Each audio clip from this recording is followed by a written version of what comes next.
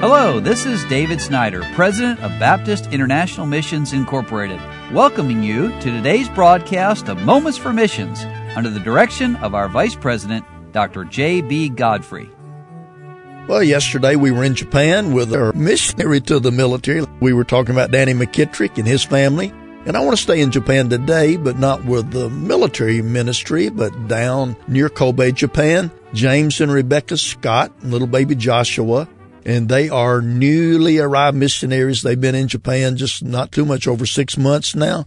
And they say it's hard to believe that 2018 has already closed.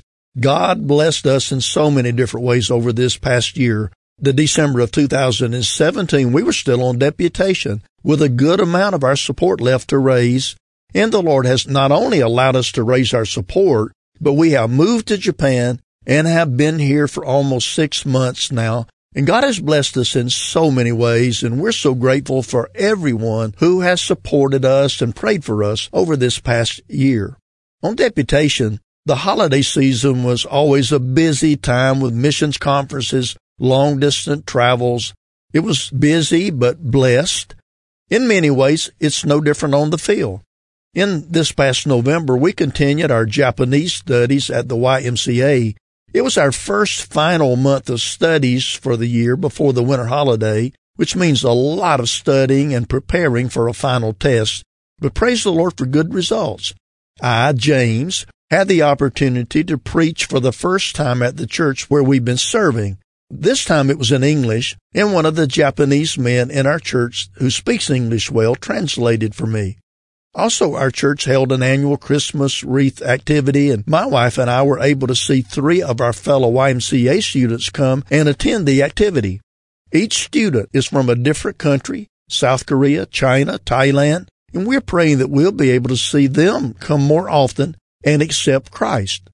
Well, December was incredible. There's no way that we can describe it. After preaching in November, I discussed with our pastor about the opportunity to preach in Japanese for the first time. I would write my message in English, then translate it into Japanese.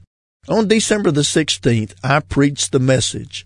Honestly, it was more like reading the message.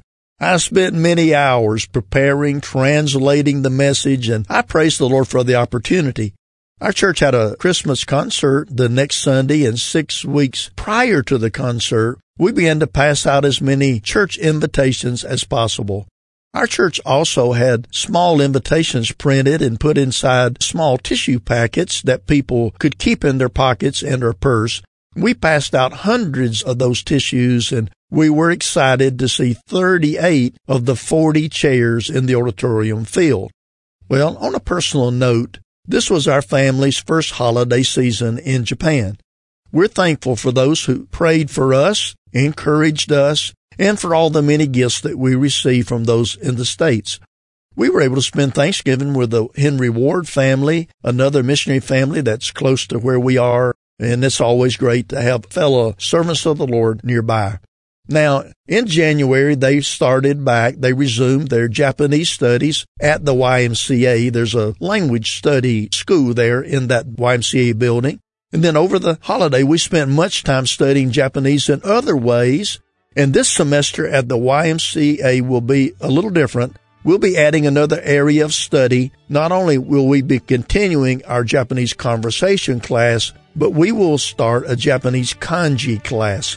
This is a very difficult part of the Japanese language, and we would appreciate any and all prayers for us. So pray for the Scott family working in Japan.